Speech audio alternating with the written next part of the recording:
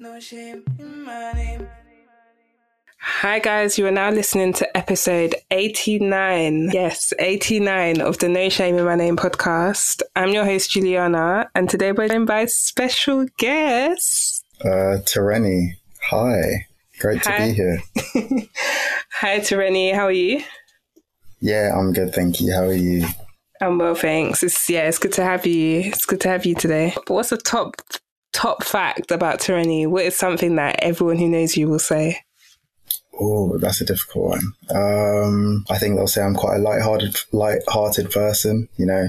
I try and be as optimistic as possible. I try and always have a smile on my face. Try not to take life too seriously. So I think that's one thing that across every part of my life, people can sort of agree on. Have you always been like that? Yeah, I think I've kind of always been quite a lighthearted person. I just think I was quite shy when I was younger. So I've only really become sort of confident and outgoing and a little bit loud, like maybe a year or two ago. So yeah, I think every shy person is just a little bit afraid to let out their real personality. It's just like they kind of hold back a little bit. I guess I'm just going to get straight into the question which I ask all my guests, which is, what name are you bringing to the podcast today and why? Yeah, so the name I'm bringing to the podcast is Tirenioluwa. And the reason why is because it's my name and I've always loved it. And it's fairly unique because I've only ever met one other person with the name in my 22 years of existence. So yeah, that's the name I'm bringing. Awesome. Tireni, what does that name in its fullness, what does it mean? So it means he belongs to you, Lord. So it's Yoruba, which is it's a language from Nigeria, which is where I'm from. So he belongs to you, Lord. I love this name. As I was saying to you earlier, like off the record, every time I heard your name, I was like, oh, that's a cool name. So yeah, I'm just wondering, what does the meaning mean to you? I'm very happy that my parents gave my name that sort of, I guess, intention that no matter sort of what my relationship with God looks like, I'm always sort of going to belong to him. And I really like that. So, yeah. Well, your name is pretty unique. I mean, like you say, you've only met one other Tireni. I've never met. You're the first Tireni I've ever met in my life. I've never heard the name before. But having this unique name, what was it like growing up? Yeah, I think it was a little bit different growing up compared to sort of more recently, because obviously I grew up in Nigeria, and while Tireni is a unique name there, and, you know, I've, like I said, only one person in my entire life that I've met has that name. It's not out of the ordinary. So enough people, you know, living in Lagos, you know, understand, speak Yoruba. So they understand that Tireni has a meaning. And so it wasn't as sort of out of place there. Still a unique name, still a name that I think people liked. And yeah, but when I came over to the UK when I was, I think, 13, obviously it's so much more unique. It wasn't until I came over to the UK that I started getting variations on my name, like, you know, Tyrant, T-Ray, all that kind of stuff. So yeah, it's kind of been a varied experience, but none of it's been bad. I think everyone's sort of, my name's always been cool, I guess. Do you know why? I mean, we've spoken about like what the meaning means, well, a little bit about what the meaning means to you, but have you ever had a conversation with your parents about why they chose to give you this name? Yeah, my mum said that it's a Bible passage, so you're going to have to give me, I can't remember which Bible passage it is, but she was just saying that it kind of stood out to her, and the translation from English to Yoruba was like perfect, and she was like, yeah, that's the name. Okay, cool.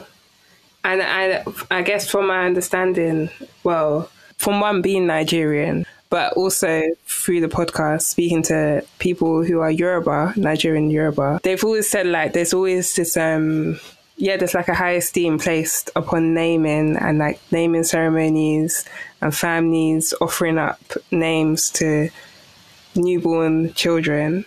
So yeah, can you just tell me, like, have you ever thought much about this particular part of your culture?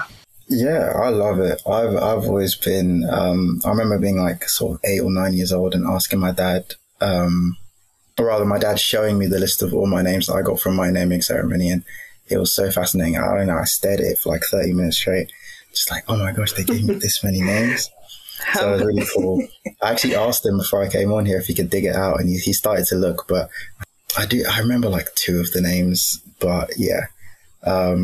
Obviously it's a massive part of the culture. I have a little brother, and he also, he had his name. I was actually at his naming ceremony, which was cool. So yeah, it's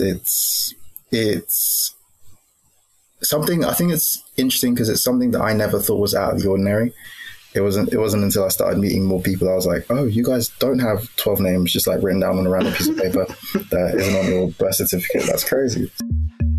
Yeah, I have 12 in addition to my full names. Do you, or could you explain you just said you were at your younger brother's naming ceremony. Could you paint a picture? Like, what does a naming ceremony look like, sound like? Can you paint us a picture? So I think for my brother, it was, I don't know whether this is how it's supposed to be. Maybe a better question for my parents, but it was a party.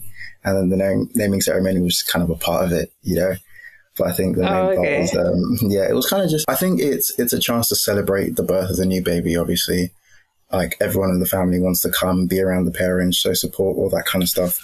So I think that's sort of the important part. And obviously as we get sort of more modern and, traditions can kind of evolve to fit what we kind of want to do.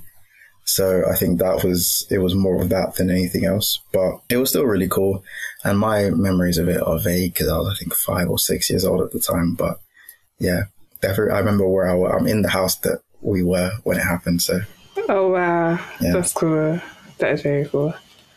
In terms of like Yoruba names and your future, is giving Yoruba name something that you would continue? Is it customary for you as a I'm 50-50. I think it kind of depends on who I marry. My preference would be a Yoruba woman, but I might not stick to that. Depends. I think I'd like to give my child a Yoruba name, if not their first name, definitely their middle name. I think those sort of customs like a naming ceremony would be cool. Really nice to get all the family around and sort of like, I'm very curious to see what name my little brother gives him, or whichever kid I have, like that kind of stuff is interesting. So yeah, I think there's definitely elements that I want to stick to, and I definitely am interested in giving my kid a Yoruba name. Funny enough, I don't speak Yoruba, so I'll need my mom's help in that one and figuring out what the names mean. Did you ever just, I guess, gearing more towards or moving the conversation on towards that language speaking? Did you ever speak Yoruba? When I was really young, I did a little bit. And actually, to be fair, I understand a lot of it. So I actually found this out recently. So I'm going to flex a bit of knowledge here. So it's called receptive bilingualism, where you can understand the language, but you can't speak it. So when my mom speaks to me, like she'll speak to me in Yoruba and I'll fully understand what she's saying, but I can't do it back. So when I was much younger, like I think 4 or 5, I'd, copy phrases and, little sentences here and there as I was sort of just learning languages in general. And then sort of as I grew older, there wasn't that much of there wasn't so much pressure to learn Yoruba, so I never did. And then now it's really hard. That's, no, I feel like loads of people in the diaspora have that receptive bilingualism. I mean, I remember the first person who introduced me to the term was one of our guests in like probably the 2nd season. She's Nigerian, but she's like half Igbo, half, I believe, Obolo, which is, kind of interesting how the brain receives information. Yeah, definitely. Cool. I was literally going to ask you, like, can you teach us some Yoruba words? Nah, I'm not the right guest for that. I'm sorry.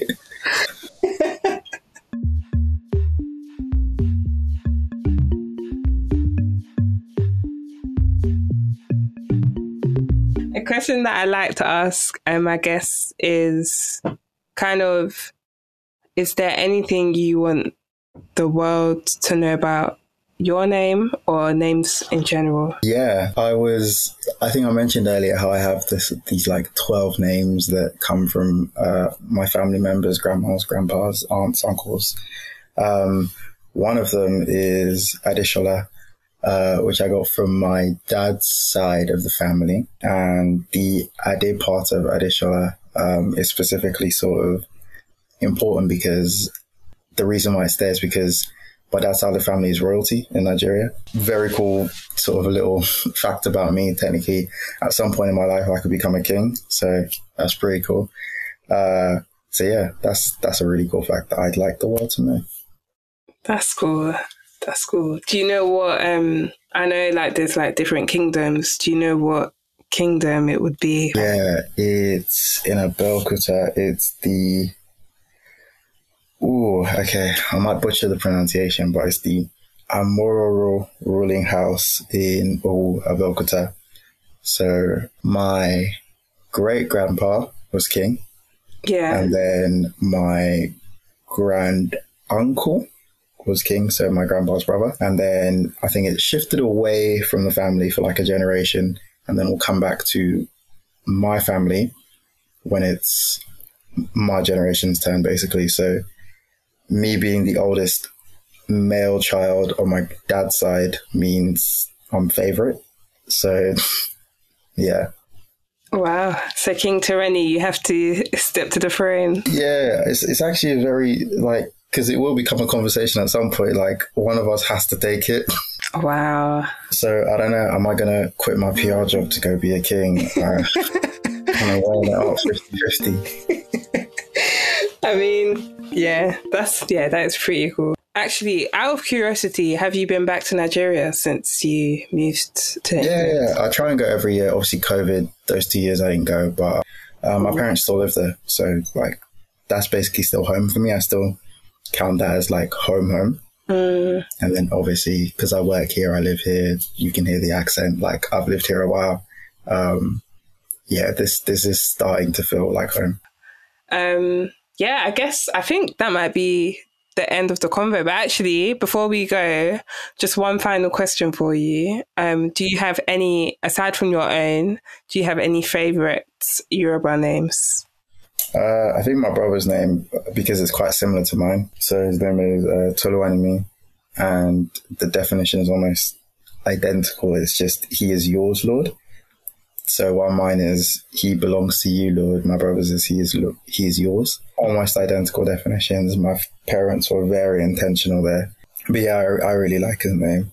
And I think what's interesting is he kind of shifted away from that, and for a while, his nickname was Tutu, which like, very, you don't really get much meaning from that, but he's moved back to Tolu and Toluani. So I think that's quite cool as well, that he's sort of embraced his full name as he's gotten older.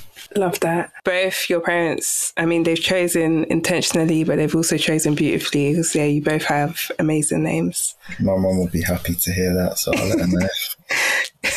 But yeah, no, Tireni, thank you so much. Actually, am I saying it right? Tireni. Yeah, I mean, I'm not incredibly fast. I mispronounce my name every single day.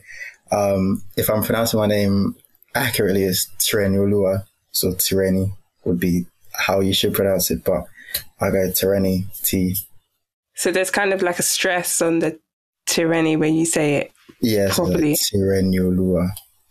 Tirenioluwa. Yeah, even in my head, it takes me a second to kind of get the pronunciation and then say it. So I'm okay with people sort of, as long as you're not calling me like Tyranny, then I'm kind of okay. Yeah. No, I hear that. Well, yeah, it's been a pleasure to speak with you. Thank you so much for sharing your name and your story with us. And thanks for having me. This was really fun. No, that's cool. Right. Is there anything else that you want to plug, or here's the opportunity for you to share on a platform that might reach more than 20 ears? Feel free to. Oh, I don't know. Nah, I don't think so. I think the one thing I definitely wanted to get into this podcast was that I could be a king one day, and I did. Okay. I'm chilling. Thank you for listening to the No Shame in My Name podcast. Until the next time, bye. No shame, no shame, no shame in my name. No shame, no shame, no shame in my name. Don't forget to like, share, and follow our content. We're on Instagram at No Shame in My Name Pods.